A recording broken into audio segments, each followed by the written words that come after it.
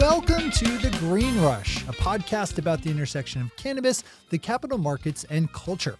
On a weekly basis, hosts Ann Donahoe and Louis Goldberg of KCSA Strategic Communications speak with the business leaders, financial experts, cultural icons, legislators, and generally interesting people moving the cannabis industry forward. This week, Louis and Ann speak with Rick Doblin, founder and executive director of MAPS, the Multidisciplinary Association of Psychedelic Studies. Founded in 1986, MAPS is a 501c3 nonprofit research and educational organization that develops medical, legal, and cultural context for people to benefit from the careful uses of psychedelics and marijuana. MAPS envisions a world where psychedelics and marijuana are safely and legally available for beneficial uses, and where research is governed by rigorous scientific evaluation of their risks and benefits.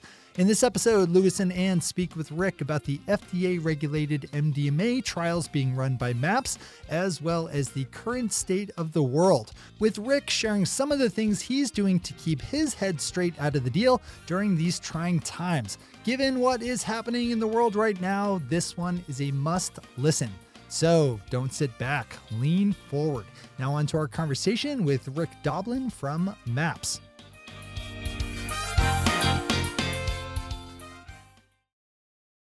Rick, thank you so much for taking the time to speak with us. We are recording this on March 24th, 2020. And I honestly don't think there is a more ideal person to speak with than you right now. First off, how are you dealing with the COVID pandemic? Are you okay? Oh, am I okay? I'm so okay. I feel bad that,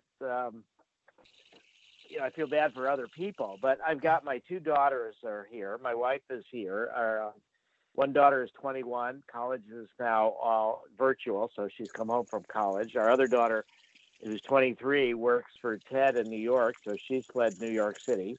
Thank God. I've got my two daughters, my wife, a hot tub. I've got a big supply of chocolate chips and marijuana. And I just hang out in front of my computer and on the phone, and all my trips are canceled, so I've got I don't have to prepare for talks or anything, and so life's easy, and I'm just working a lot, and sad for the world, but doing okay. I got to make a bad pun. So all of your trips are canceled? Well, that's a good point. Not all of them. In fact, have you seen there's this meme that's put out that was sent to me about Bill? Yes. Particular bit about Bill. Bill wants to go on a trip, but he can't travel, but he's going to stay home and take mushrooms. Be like Bill. Be responsible. Yes. Yeah, it was hilarious. So, mostly what I do is I edit my work while I'm high on marijuana at the end of the day.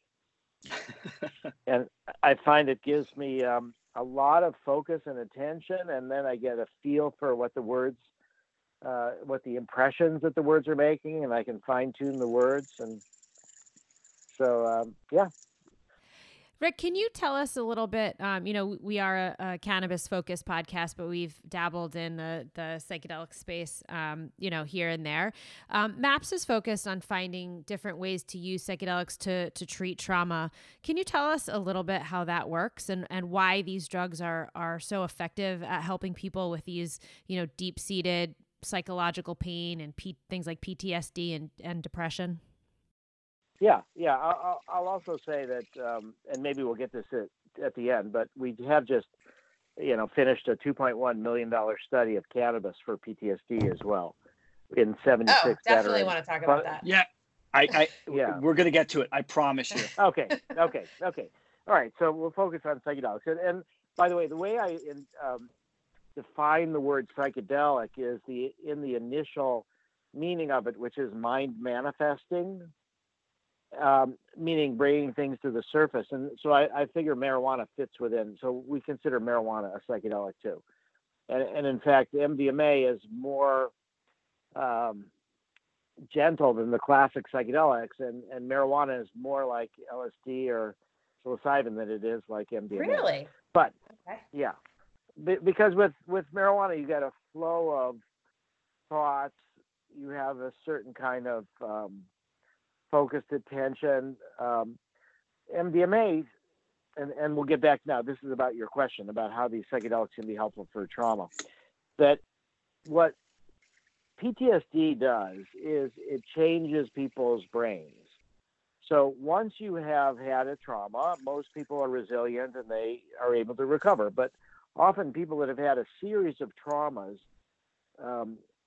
get this kind of, it's almost like an obsessive compulsive disorder, but it's that the trauma never is fully processed. It's not put into long-term memory. And it starts to feel like it's always about to happen again. And it's always there. And it colors everything that people see. And it comes in their nightmares. And they see triggers all the time. So what happens with PTSD is that when you get this kind of cycle, this negatively reinforced cycle, the portion of your brain that responds to fearful emotions is called the amygdala. And there's more activity in the amygdala in people with PTSD than in normal people.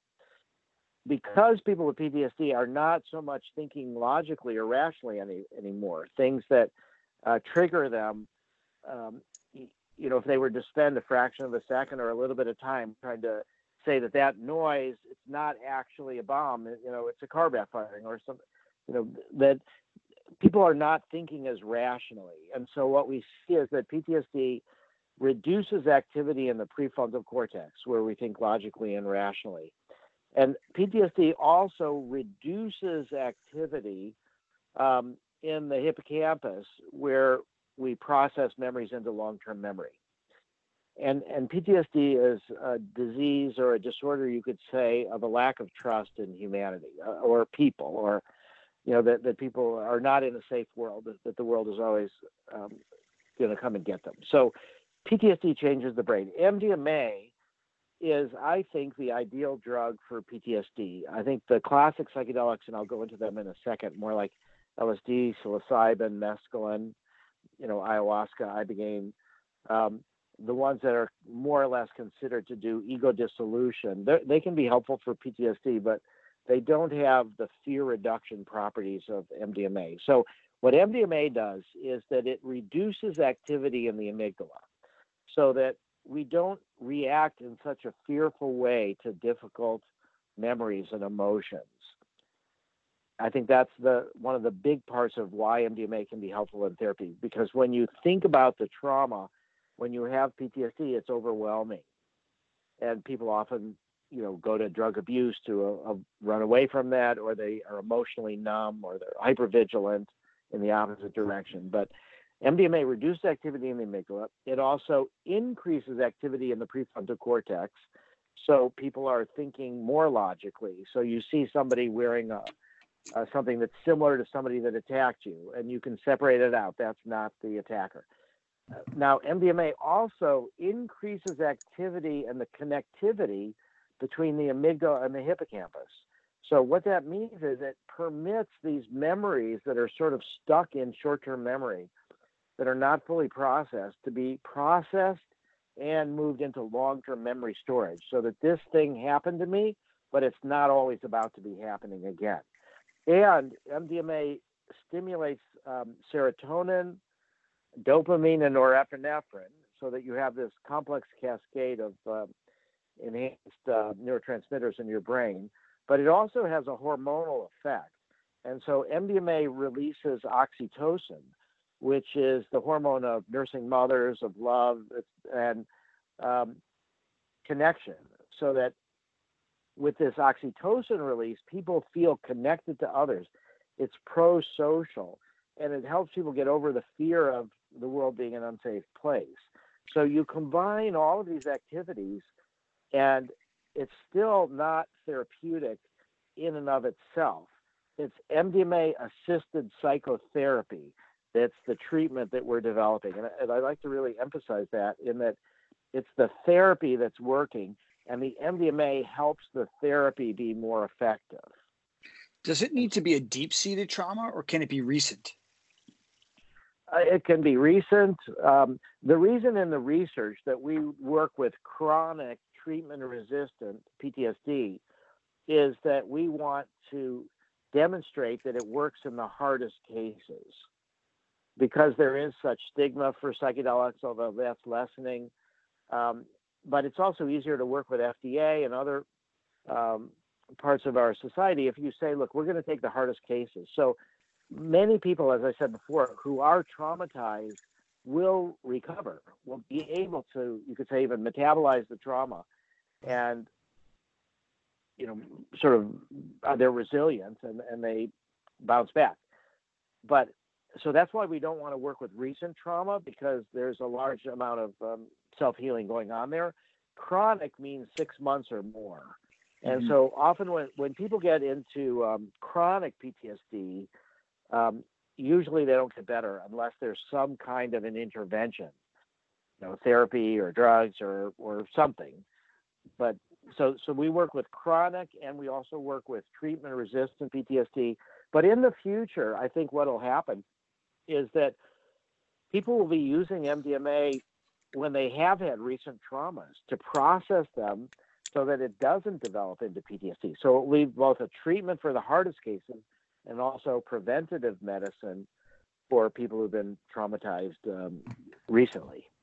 Rick, I think when you talked about MDMA being, it's almost like a, I guess catalyst is the wrong word, but it goes hand in hand with treatment.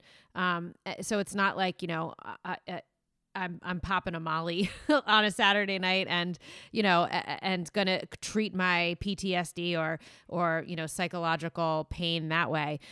Can you describe how it's used in a therapeutic setting and what the experience is like? Yeah. So our treatment is based on this concept that there has to be preparation, there has to be integration, and then there is a therapeutic experience. And so we work with a male-female co-therapy team. So that's the first big thing, is that we work with a two-person team. One of them has to be licensed as a therapist, the other can be a student, but still we try to do a male-female team. We've had two female teams, that works great as well, but there's something to be said for a male-female team.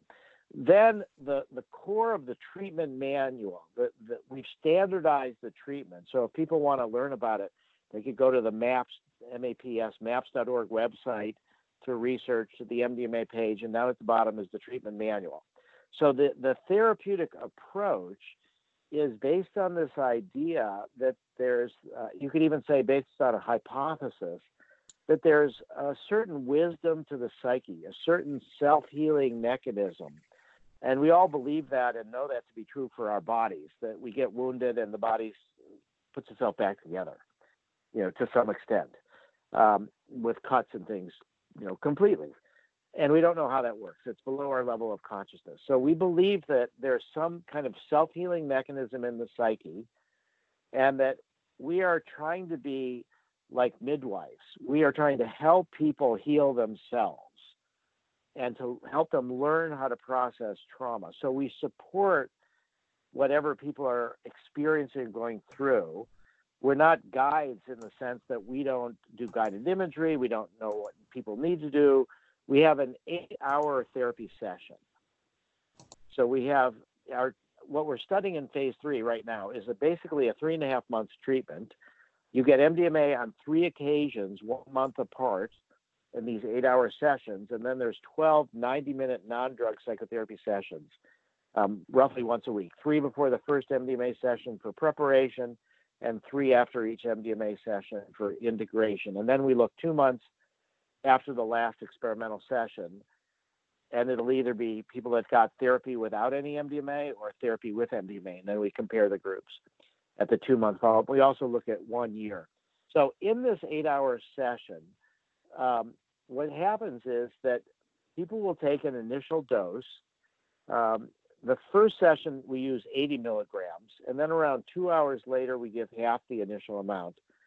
We call it a supplemental dose, and that extends the plateau. It doesn't make it any stronger, but it extends the plateau where people are in this optimal arousal zone, meaning that a lot of times people with PTSD are either hypervigilant, they react and they can't process anything, or they're emotionally numb, and then they still can't do any good work either.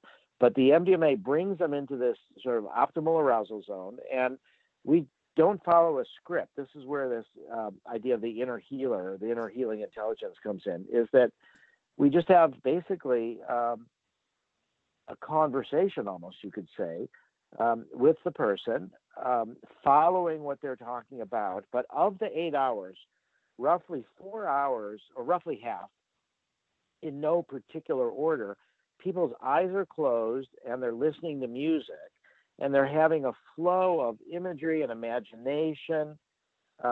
It's incredibly poetic and metaphorical.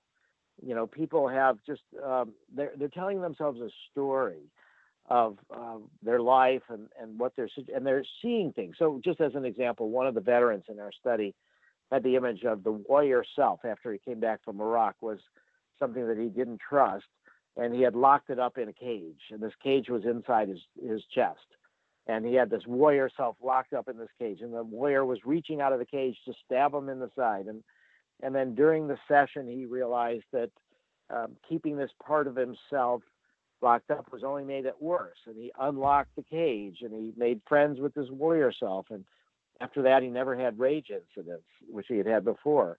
So people are in this 8-hour session, they're healing themselves through a lot of the inner work. The MDMA takes about an hour to come on, and then there's this flow for 3-4 hours, also with this supplemental dose. The second and third sessions are often 120 milligrams, followed by 60. And people, at some point, they always end up talking about their traumas. Sometimes they start with some pleasant memories.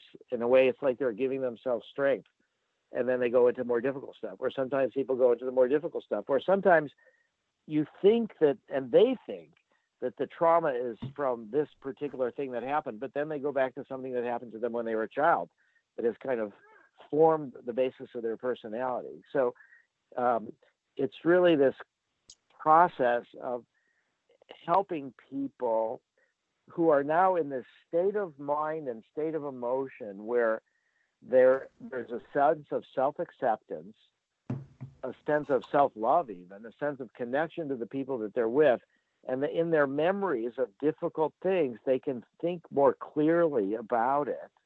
It's like the emotions are quieted so that the mind is more rational. But the emotions often are expressed in a way so that a lot of the people actually in our studies have said, I don't know why they call this ecstasy. Because it's not like you just take a drug and everything's fine. So there are times where people are shaking or crying or just terrified, but they're letting it out. So you guys are you mentioned you're in the FDA process. You know, a couple questions about this. Where are we in the process? And you know, MDMA is a Schedule I drug. So how do you actually get it to administer it? Well, the answer to that question is that I abandoned my whole life plan to get a clinical psych PhD. This is in the 80s, in order to do psychedelic psychotherapy outcome research, because I couldn't get permission to do it. In the 80s, everything was shut down. Nobody could get permission. So I ended up going to the Kennedy School of Government and getting my master's and PhD from there, precisely to answer the question you just asked, which is how do you get it and how do you do research? So the answer is that in our cultural context with these, we're still in the midst of prohibition and drug war, although we're coming out of that to some extent, that you have to negotiate with FDA to get approval for a protocol. Once you have approval for a protocol, you also need to be negotiating with the Institutional Review Board or the ethics committees, and you also have to get approval from the DEA, and everybody needs to be, or the therapists, doctors need to be licensed by the state. So it takes many, many months to get permission. And what I'll say is now we're in the midst of a psychedelic renaissance. There's more psychedelic research all over the world than at any time in the last 50 years. But it's really because of a small group of people at the FDA that took over the regulation of psychedelics in 1990. So the backlash against the psychedelics started in the 60s, and psychedelic research was basically wiped out all over the world for several decades through the 70s and 80s. And it was only starting to be in the 90s that this group of people at the FDA, called the Pilot Drug Evaluation Staff, started putting science above the drug war and started permitting research with psychedelics to take place. So it's because of the FDA. And so the way in which we have to get permission is there's two different basic ways. One is you're doing scientific academic research where you're just trying to learn things. And psychedelics are a tool to learn things about how does the mind work or how does emotions work, things like that. The other the other approach is called drug development. And what that means is that you're working to develop a drug into a prescription medicine. And so to make a drug into a medicine from the FDA, you have to prove safety and efficacy. And there has to be a balance. Nothing is perfectly safe or completely dangerous under all circumstances. Even radiation, we've harnessed for X-rays, and thalidomide, which was considered to be today in the newspaper, the New York Times science section, the cover article is about thalidomide and causing birth defects when it was given to pregnant women for morning sickness, but it caused terrible birth defects. But thalidomide is now a medicine for certain kinds of cancer and leprosy. So in any case, you have to prove safety and efficacy in a balanced kind of risk-benefit way, but you don't have to prove mechanism of action. You don't have to know how it works. So MAPS, as a nonprofit psychedelic and cannabis pharmaceutical company, has focused on safety and efficacy, and we're leaving how it works to other people to figure out. But it is possible to get permission for research with psychedelics. Let me now just distinguish this from cannabis research. Right now, to do drug development research, we're in phase 3, which is the final stage of research to prove safety and efficacy. And we're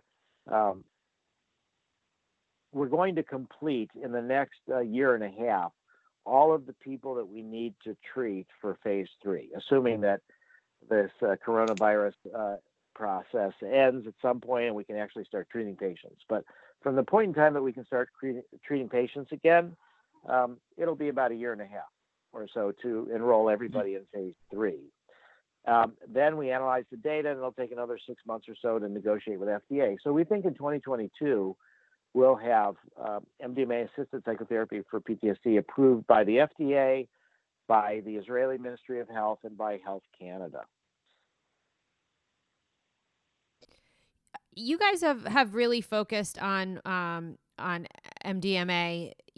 That's like the molecule you've chosen to work with. Why that specifically, and why not LSD or DMT or any of the others? Well, yeah, that's also a super important question.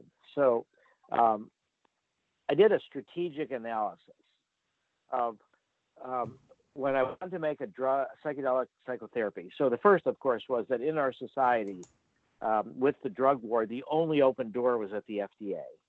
And that was closed for multiple decades. But eventually we were able to get that door open. So then the question is, which psychedelic to use and what clinical condition should it be used for?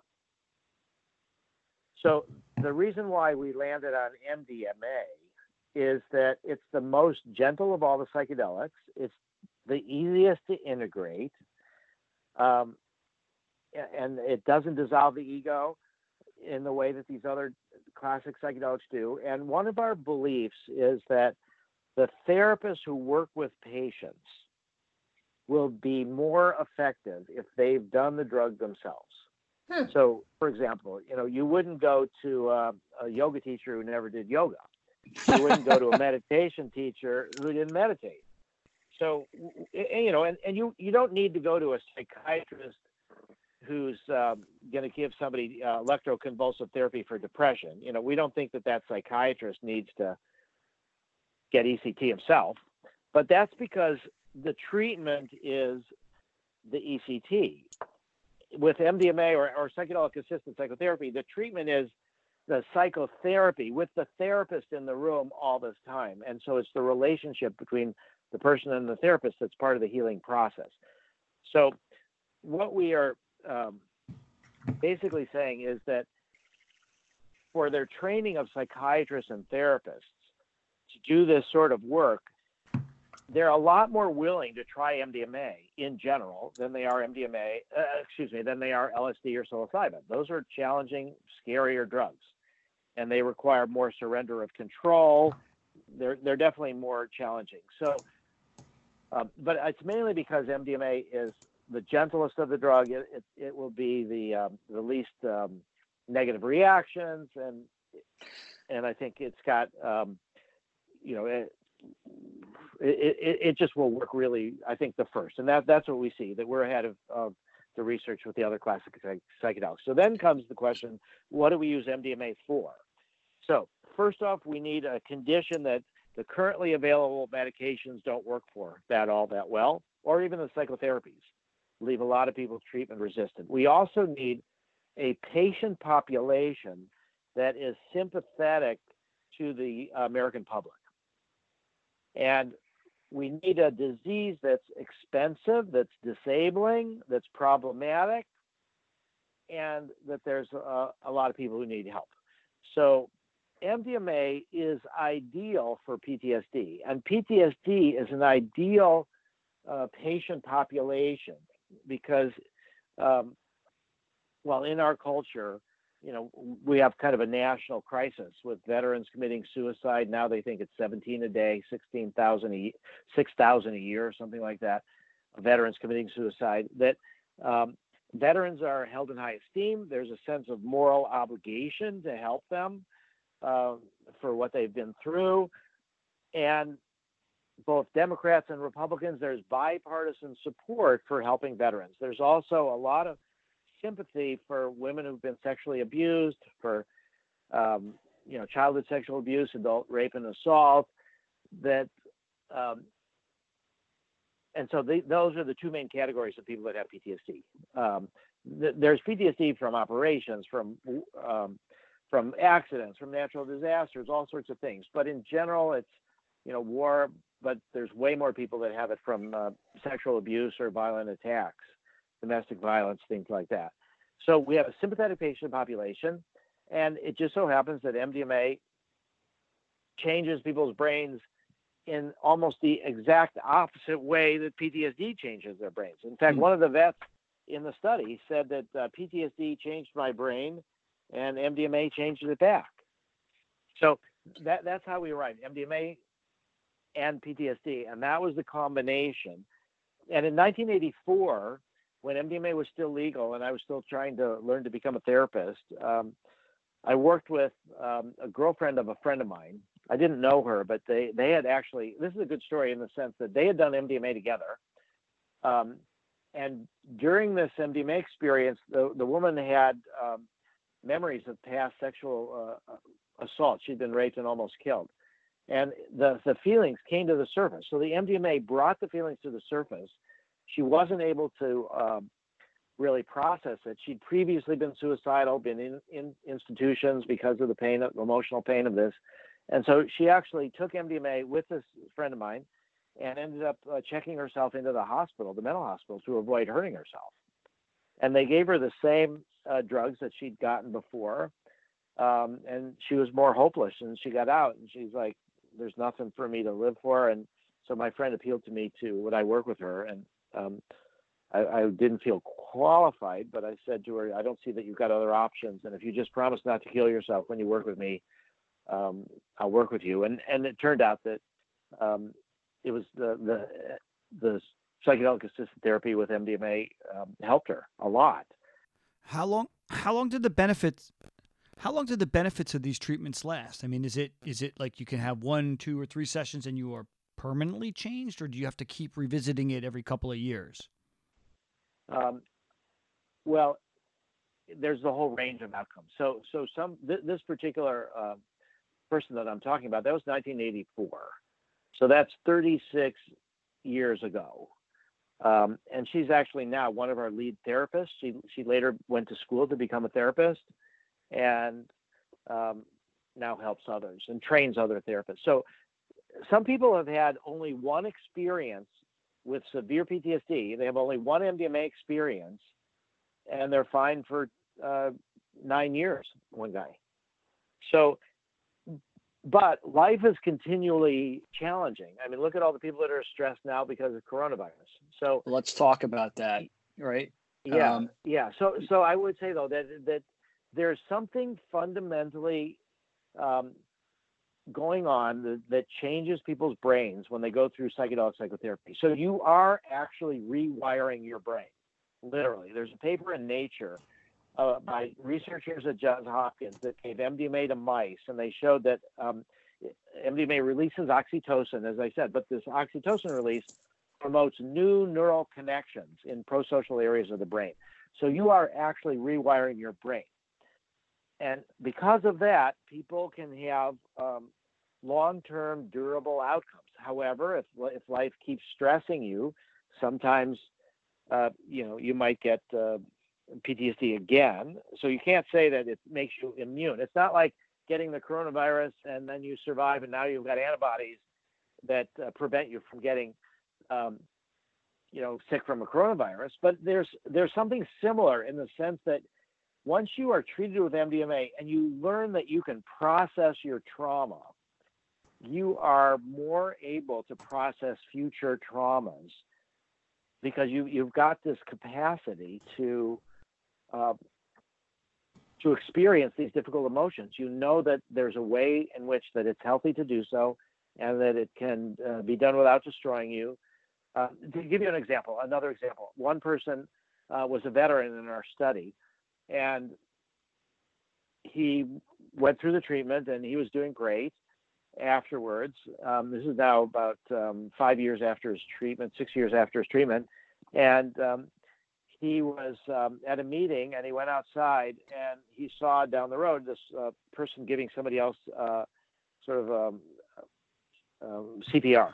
So he went over, and it was somebody that had actually been shot in a drive-by shooting from somebody on a bicycle. He had bullet wounds in his chest, and this veteran started giving him mouth-to-mouth, and the guy died in his arms. Oh, my God. So this is like a war-related almost kind of a thing.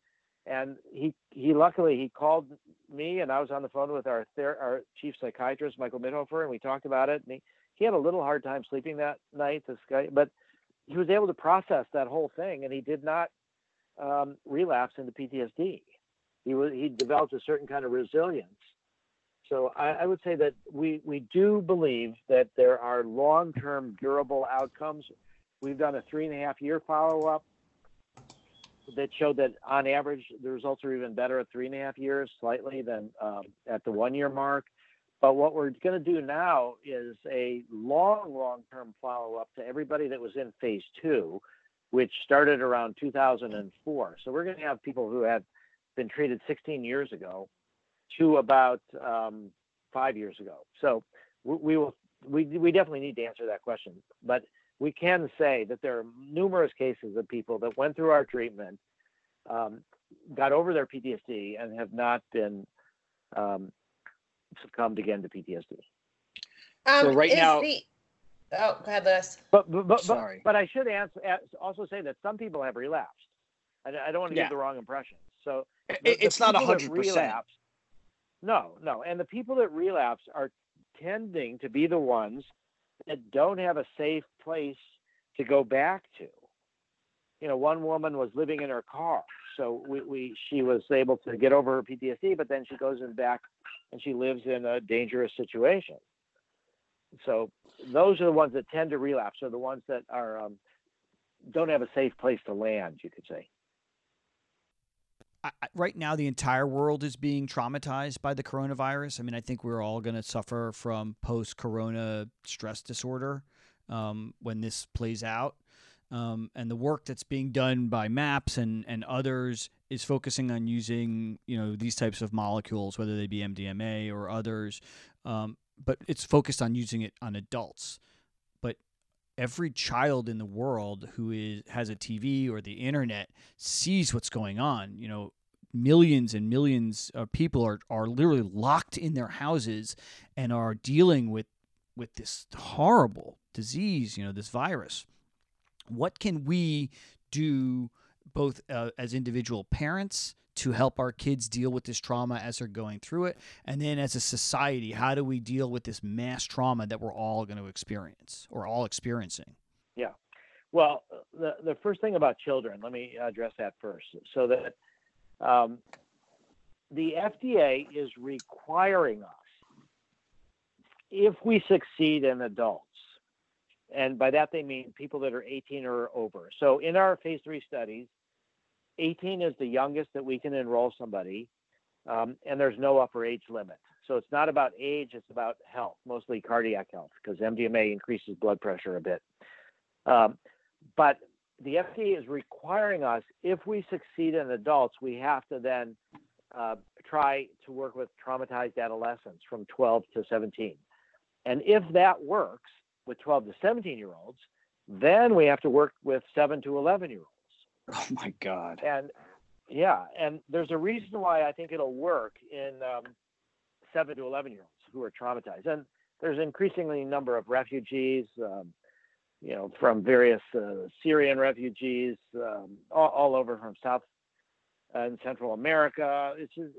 There's massive number of traumatized children. So researchers at Johns Hopkins, the same ones that I said did the studies in mice and showed that it released oxytocin and created new neural connections, did studies in octopuses.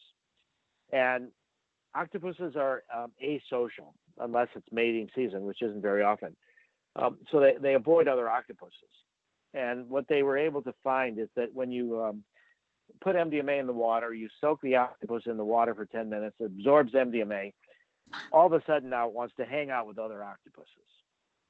And octopuses and humans, it's pretty amazing. They diverge. We diverged from octopuses around 550 million years ago.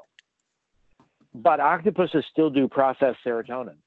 So the pro-social trusting aspects of MDMA are pre-verbal. They go so deep in our evolutionary history that they work in octopuses.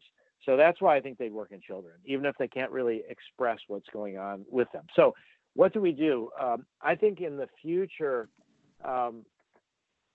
you know, what we need to do is work with the hardest cases. But what we want to do is get to preventative medicine as well.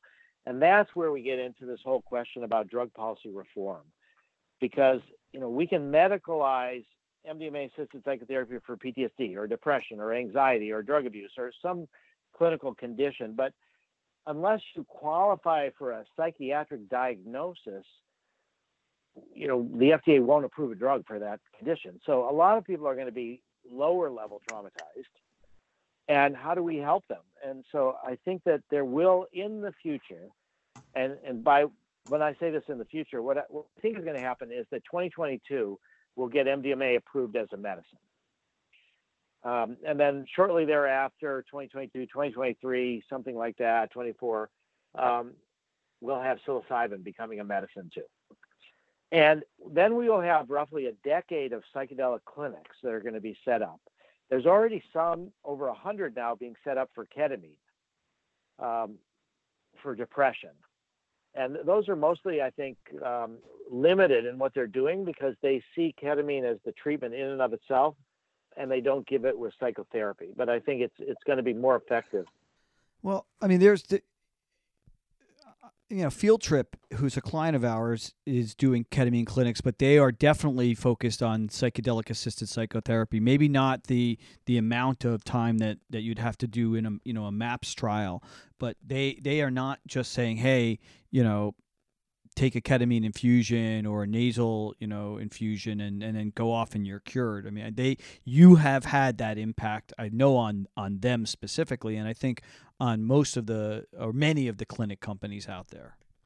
That's great to hear. Yeah, because the way that ketamine has been approved, it's approved by Johnson & Johnson, by Janssen, and it's a profit maximizing company. And so they don't care about they're not focused on maximizing patient outcomes. They're focused on maximizing profits. And so S-ketamine, the isomer ketamine, is approved for the use in depression, but it's approved without any psychotherapy. And the results tend to fade. You need a bunch of infusions. It's very expensive. But I'm really glad to hear what you say about Field Trip, because when you combine it with ketamine, when you combine it with therapy, you will get better results and you need less ketamine. You need more therapy, but you need less ketamine. So anyway, these psychedelic clinics that are going to be set up, Field Trip, others with ketamine, will eventually expand to provide MDMA, psilocybin, 5-MeO-DMT, other things as they come through the FDA process. And I think once we have a decade of those, where more and more people are being able to know a person that benefited from psychedelic psychotherapy, I think by 2035, we'll move towards a post-prohibition world where all of these drugs will be what we call licensed legalization, where it'll be more regulated than alcohol, but it'll be a way where you have a license to buy the drug. If you misbehave, you punish for your misbehavior, but you lose your license to buy the drug too. So that's when we'll be able to really have people educated about, here, use this for preventative medicine.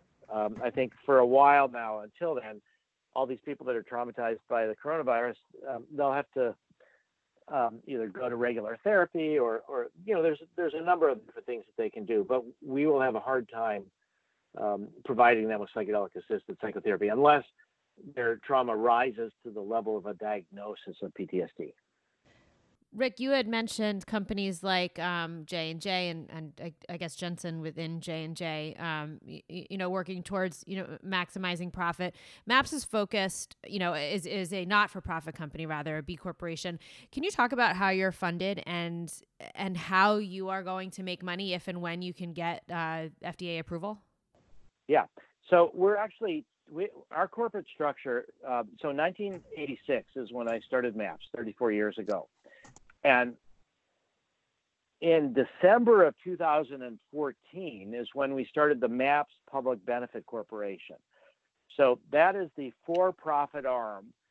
And that's the group that's doing our clinical research and is also going to sell MDMA by prescription. But the for-profit arm is a benefit corporation where still you maximize benefit, not profit. And it's 100% owned by the nonprofit.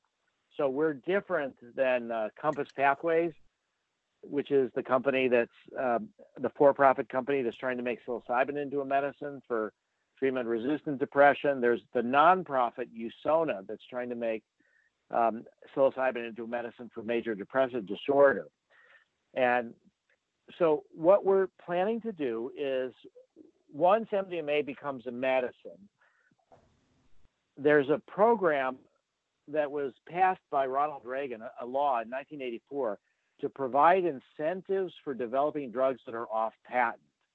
So MDMA was invented in 1912 by Merck, so it's off patent. Then you can have use patents.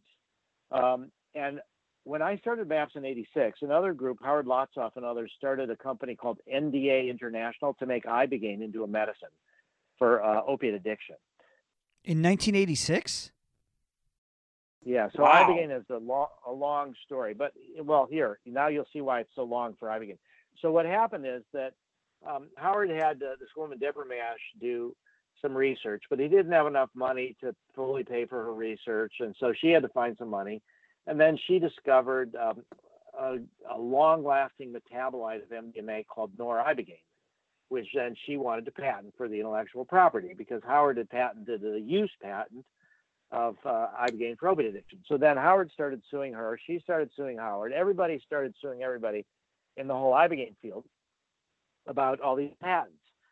So I contacted the patent attorney for Ibogaine for Howard, and I said, I want you to help me develop an anti-patent strategy so nobody can patent any of the uses of MDMA.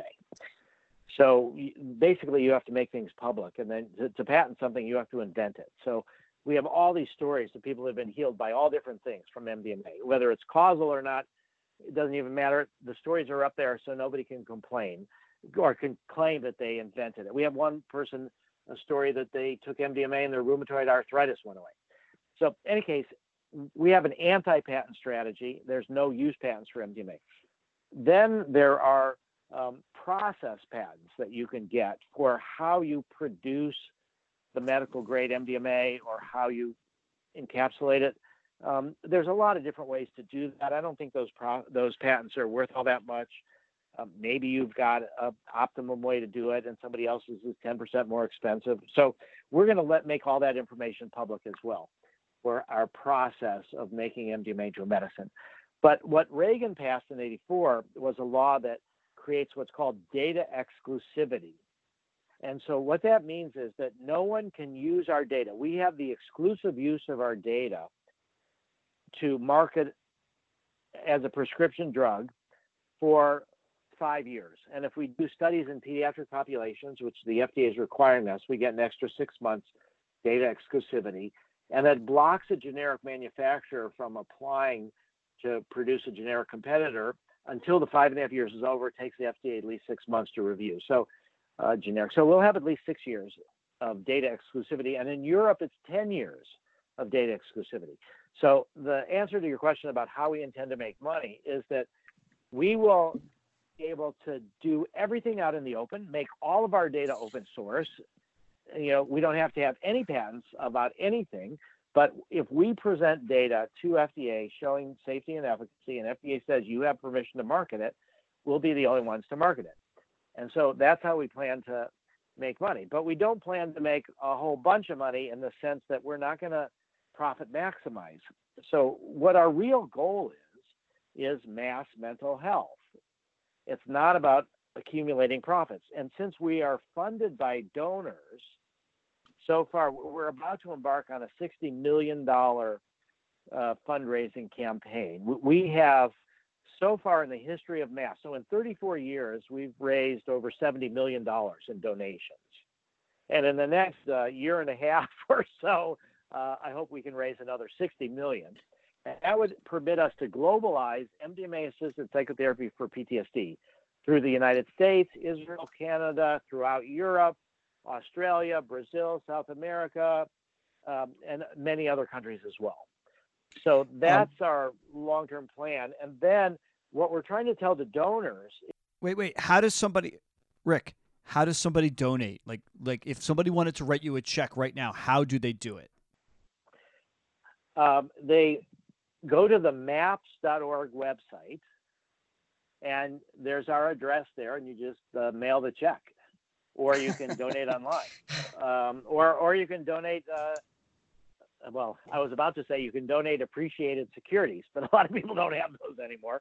Not right now. Yeah, but you can donate stocks, you can donate land. We even had someone left us a house in Israel. That's awesome. Yeah. It was actually a pretty funny story because this guy died and he had a wife and a mistress. And so after he died, the house, it was called the remainder interest, went to us, but his mistress got to live in the house until she died. And then when she died, the house would go to us. Is she still there? So, well, after about 15 or so years, she offered to buy the house from us. And so, and the value of it had increased. So we sold it to her. So she's still there. Yeah.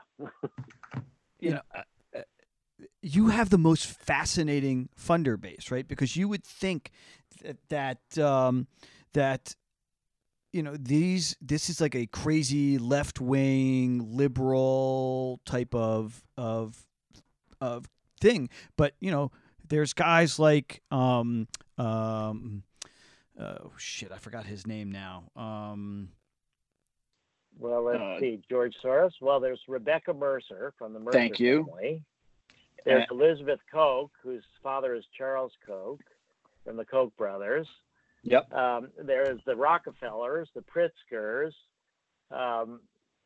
You know, we just there's a lot of tech people. There's people that David Bronner from Dr. Bronner. So yeah, George Soros is even the Open Society Foundation has donated money. So we have a remarkably bipartisan group of donors that it's amazing. And that's why I think that in part this gets us back to why did I choose MDMA and PTSD? Rebecca Mercer donated $1 million, but what she said was it's restricted to veterans. And we have more than enough veterans in our phase 3 study, so that's no problem. So I think we really are, we have a broad base of support. And here's another hilarious thing. So in Congress, Alexandria Ocasio-Cortez, AOC, is considered to be the squad, one of the most, left-wing sort of people in Congress. And Matt Gaetz is one of Trump's main supporters from Florida, also in the House of Representatives. And so there was a bill that was for opening up the door to psychedelic research. And it was co-sponsored. We got it co-sponsored by AOC and Matt Gaetz. Oh, wow. About the only thing that these people can be, find common ground was on psychedelics. Did you get them to trip together? Well, okay, Louis, I'm glad that you mentioned that, actually, because one of our projects is Israelis and Palestinians who are doing ayahuasca together and MDMA. And so we are doing a study that is about psychedelics for conflict resolution. Wow. And I think that it's so. And you're doing that with a tie, right? Christian Angermeyer, had offered to support it. Yeah. Can you do it for Congress? That's the funny joke. We like to say that we're going to start with the Israelis and Palestinians, and once we've figured out that, we'll do the hard case of Republicans and Democrats. Can't we just send it to Donald Trump? Though I think he would need an ego dissolution. I don't think that MDMA, he should do 5-MeO DMT and just completely experience ego death and then come back. Well, I think here's the hope that that I think is a bit unrealistic, which is this idea that it's not the drug, it's the drug-assisted psychotherapy. You have to want to grow. You have to want to experience these things. And it's about the work that people do to open up to difficult things within them. And if you don't want to do that, you're going to shut it down and you can end up worse off. So I think the chances are that that Trump would decide that he didn't want to do the hard work. Yeah, and he couldn't surrender. He definitely could not surrender. No, it would be kind of hard for him. But I do think that if he were to do anything, he should start with MDMA. Well, I can give you his mailing address. A lot of self-love and self-acceptance that MDMA produces that would probably be good for him. This conversation took a turn. Yeah. Look, it can't all be serious. I mean, look, like the world is going to shit. And this is really important stuff. But if I can't find a way to laugh every now and then, I'm going to go nuts. Well, wait, I have a question about, we're talking about trials, clinical trials. How does one find a therapist or, I guess, are clinical trials the only access to this kind of therapy? Or how does one find a therapist that does this? Or is it only for scientific trial at the moment? Well, there's a whole network of underground psychedelic psychotherapists all throughout the world. Mm-hmm. But, it's hard to find them. So I would say if you want to find a trial, what you do is you go to, so if anybody is listening, you go to clinicaltrials.gov. So it's a website, clinicaltrials.gov. And that lists all the clinical trials that are going on. And now pharmaceutical companies are being forced to list their studies. Because it used to be, in order to get a drug into a medicine, you have to have 2 successful phase 3 studies. But a lot of times pharmaceutical companies would do 5 or 6 or 7 studies, and the ones that failed to get statistical significance, nobody would ever hear about it. And then you'd hear about, oh, there's 2 studies in the literature that worked, and then you think, oh, that's, every study that they did worked. So now you have to list clinicaltrials.gov so you can know that the pharmaceutical company did 7 studies and only 2 of them worked. But you can go there right now and clinicaltrials.gov, and you can put in the drug or you can put in your condition, and you can, if you put in MDMA for PTSD, you'll end up seeing our studies in there. So I think that there's that. As far as this underground stuff, that's just word of mouth, and I sort of believe that those people that are doing that work are doing a lot of good in general, and yeah, but there are, I tend to agree, but there are also, people shamans who are not necessarily, who are just basically providing the experience without the therapy, and there's a good potential for harm. You guys have the Zendo project. Can you talk about that and what you guys are doing from a harm reduction perspective? Yeah, Lewis, thank you for asking that. So, as I indicated too, that one of the things that we're trying to do is to really talk about mass mental health. So that's really the key, and that requires not just making psychedelics into medicines, but making it available to people in this licensed legalization context. And so one of the things that we've been very sensitive to is the backlash idea, why there might be a backlash. And, in the 60s, there was a backlash against psychedelics because they were connected with the counterculture and Vietnam War protesters, and they were Nixon's big enemy, was the hippies. Then I saw the backlash against MDMA in the 80s, and that was Ronald Reagan, just the escalation of the drug war. So now it seems like if there is going to be a backlash, it's going to be, I think, parents worrying about their kids. And that would be at festivals, things like that, where people take these drugs recreationally. They're not really prepared for what's happening. Difficult emotions come up. They try to stuff their feelings down. They end up worse off. So the Zendo project was designed, and we started it actually in 2001. We didn't call it the Zendo project at the time, but we started in 2001 to do this psychedelic harm reduction at festivals and at events. And so what we do is we bring therapists who are trained in the work with psychedelics to these events. And when people have a difficult psychedelic experience, often they would get in contact with the police, they would get arrested or tranquilized, or, and that wouldn't be good, or they'd get hospitalized or whatever. So now people that are having difficult trips can be referred to our team of volunteer peer supporters. It's not the same as psychotherapy because, we don't know them ahead of time. There's no integration. There's no preparation. There's just this sort of acute process of helping them through their struggles. And for example, at Burning Man last year, we had 550 people that we helped. Wow. And wow. We had over about 230 volunteers that we helped as well, that came to us to help others. And so we had about 600 or 700 that applied to help.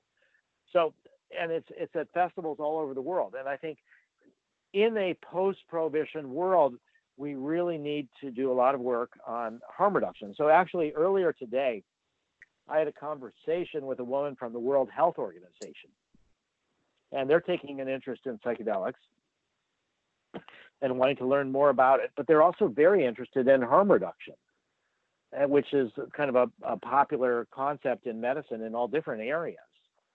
So we are actually having this conversation about the Zendo project and psychedelic harm reduction as well. But I think that we will eventually move to a situation where we have honest drug education, where we have what's called drug checking, where people know that the drugs they're getting are pure, and they're not taking one thing but having it turn out to be something else. And there's also a situation where we will be having festival organizers and promoters and even bars and stuff will have psychedelic harm reduction that will offer to people. If they have a difficult trip, then you can go and process it with people. So the Zendo project, I think, is a real key part of what we're doing in the culture. And it's also a great place to help train therapists, because you get a whole stream of people doing different psychedelics, and they're mixing them all. You get the hardest cases and you get to practice with people all around you. So the Zendo project is one of the things I'm the most proud of that we're doing. That's great. I'd like to pivot to cannabis, since this is a cannabis podcast, and how this rollout, is happening. It followed a medical state-by-state process, towards legalization, and it's really resulted in this awful web of rules and regulations that are so dynamic that people are having a hard time keeping up. And psychedelics seem to be following a similar pathway, with regards to cities, I think San Francisco or Oakland, and then the state of Oregon voting on a regulated psychedelic medical system. Is this what's in the best interest of the movement? Yes, I think so, actually. I think that really what we need is two tracks. One is, the medical track where hopefully we'll succeed and then treatments will be covered by insurance. The other is this track for people who want to self-medicate, you could say. It's for people that don't have a clinical diagnosis. These drugs should never have been criminalized in the first place. It's counterproductive and not a good idea either. So I think any move towards decriminalization or lowest enforcement priority is a step in the right direction. But I do think and worry that we have, as we start increasing access through these initiatives, that people have not been given enough honest drug education. There's still bunches of people that see it more as party drugs, and there's not a lot of support. And the hospitals don't know if you come in from a difficult psychedelic experience, better to talk you down than tranquilize you. So we don't have the full kind of harm reduction program in place in society, but I do think that these efforts are helpful. And so there's a lot of concern among some researchers that if these initiatives like Decriminalize Nature in Oakland or making mushrooms lowest enforcement priority in Denver, that they will make the FDA see that some of the research is being used as part of the promotional information to try to get people to vote for these initiatives. That the worry was that then the research would be shut down. But actually, I don't think that's happening. What I think is happening is that the FDA is seeing these other initiatives, and what they're concerned about is that they might take away energy from people wanting to go through the FDA process. And that's what's happened with marijuana. So this is where they are making, I think, the FDA, I think, is making a major mistake. What I was told is some of the senior people at FDA look at Oregon Initiative and things like that, and they're worried that the more access there is outside of the FDA, that they'll be less interested in doing the research, and they compare that to marijuana. But where the FDA is making a mistake is the reason that there's not enough research with marijuana is because of the monopoly on supply that the National Institute on Drug Abuse has on the supply of cannabis. So there's only one DEA licensed facility at the University of Mississippi. They grow under contract to the National Institute on Drug Abuse. And that's the only place you can get cannabis that the FDA will accept for drug development purposes. And it's shitty weed. It's terrible weed. It's terrible weed. Yeah. And it can never be sold as a commercial product. It's only for research, for academic research. And what that means is it cannot be used in phase 3. Because in phase 3, which is where we're in with MDMA, you have to use the exact same drug you want to market. And since we know that different strains of cannabis are different, you can't just study one strain of cannabis and then market another strain. It could be completely different in its effects.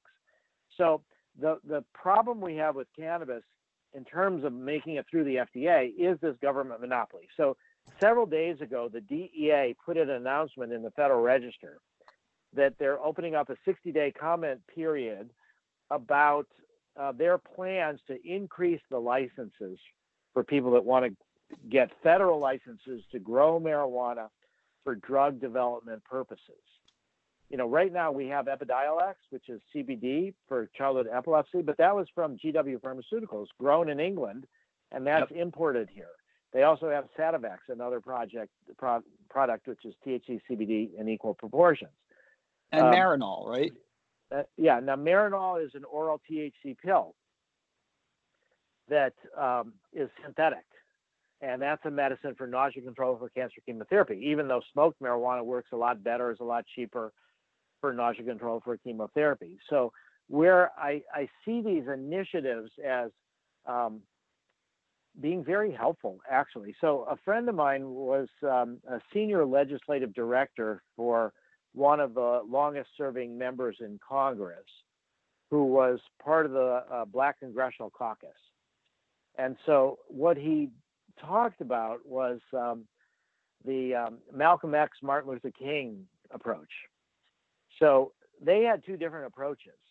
But what he was saying is that Malcolm X, who was more a radical, African-American Black radical, he made Martin Luther King look more moderate.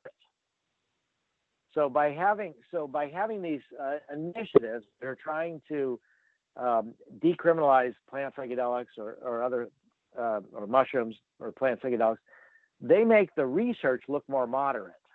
So that's why I think that the initiatives that are happening are in the best interest of the movement. But what's very important is that people are going to be looking to Denver, to Oakland, to potentially Oregon as models of relaxing the rules on psychedelics. And so we have to be very sure that we put a lot of energy and resources into doing harm reduction in those areas, because there will be people that use drugs, psychedelics in those areas, are not prepared, have bad experiences, and that could be really bad in terms of public perceptions. So we're actually, Sarah Gale, who is the woman in charge of the director of our Zendo project, lives in Boulder.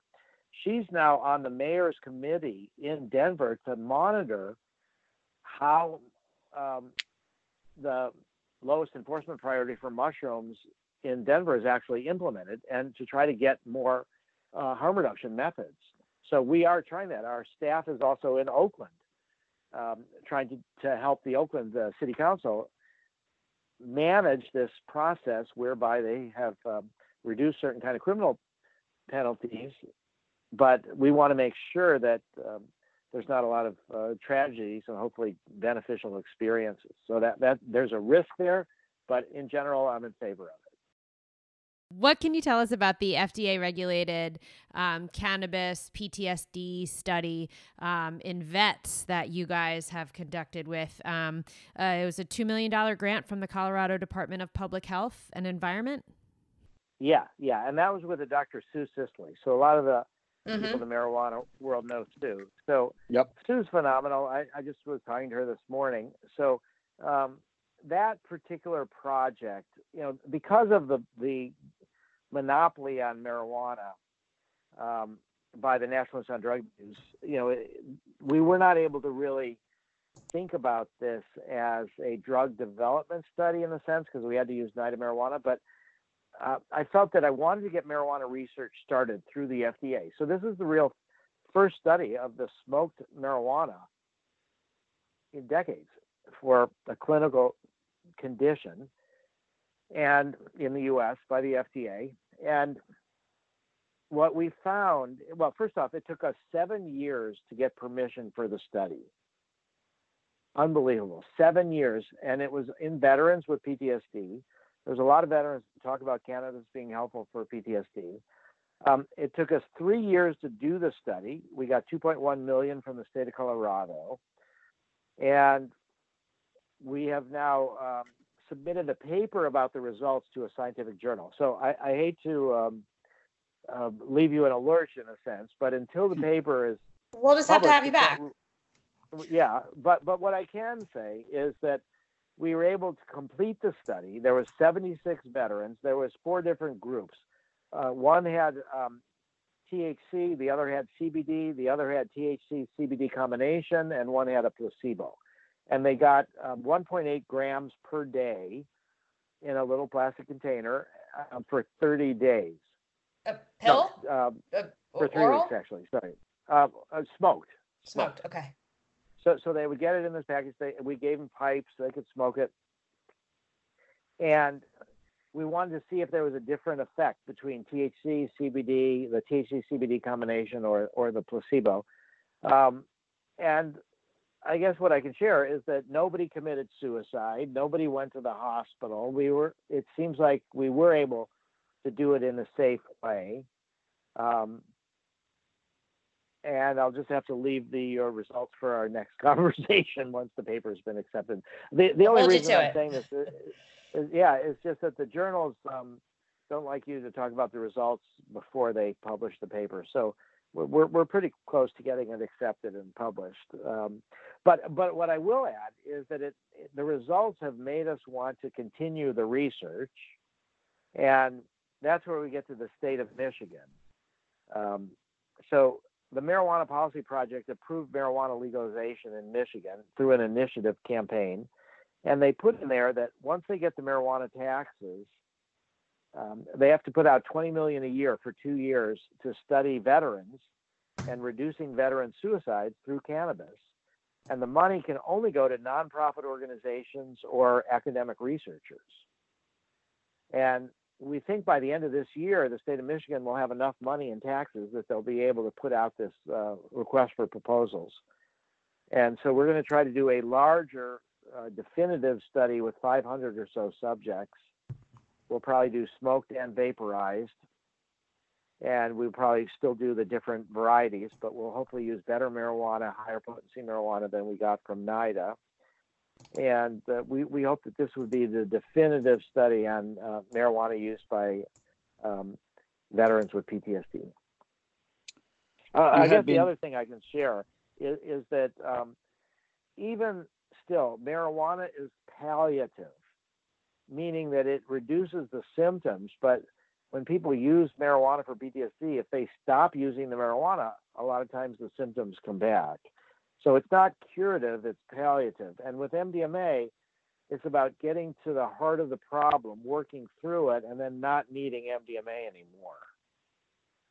But still, some people, we want patients to have options. Mm-hmm.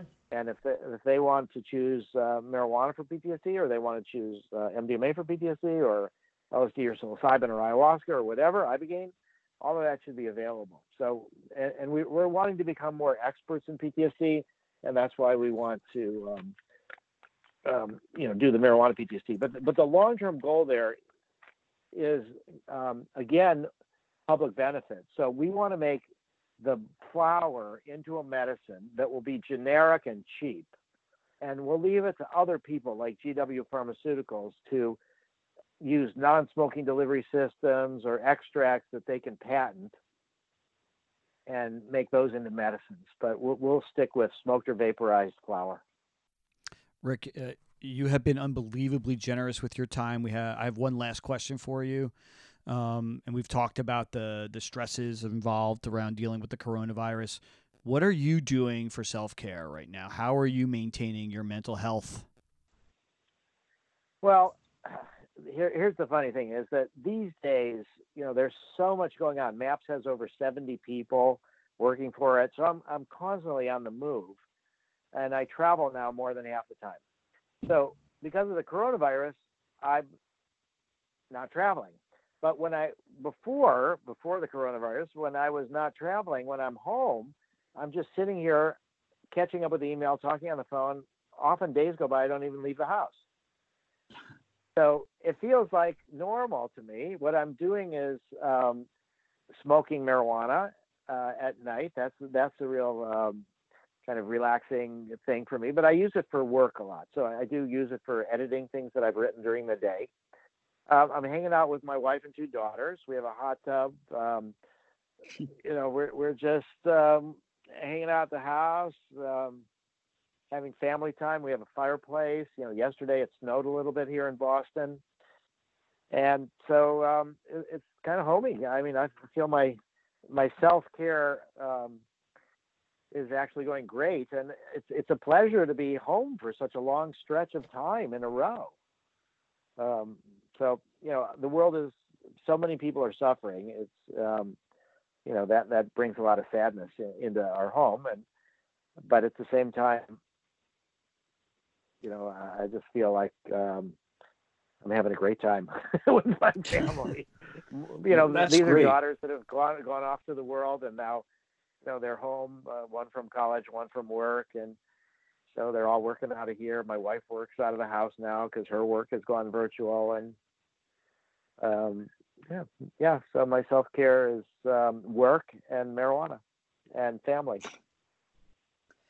Rick, thank you so much. And we definitely, anytime you want to come back, you're welcome. And we'll definitely want to have you back in a couple months to give us an update on where we stand with FDA, with what's going on in Michigan, fundraising, you name it. We want to keep up with you because what you're doing is really important work, to help us get to that point of mass mental health. Well, thank you. Yeah, it's been a pleasure. And, I really believe that the public education work is absolutely crucial. So I'm really glad to participate in your efforts to do really good public education. Thanks, man. Thank you, Much Rick. appreciated. Yeah, great. Special thanks to Rick Doblin from MAPS. If you want to contact him, you can find him at his website, maps.org. And if you can donate to the organization, we at the Green Rush would be deeply appreciative. Plus, also check out clinicaltrials.gov if you're interested in actually participating in a study. That'd be great too. Feel free to drop us a line at Green Rush at KCSA. Follow us on all the social media channels that we have. Let's just all try to take a deep breath and get through this. Thanks again for listening. We really, really appreciate it. Have a great day. It's one take, Shay. One take.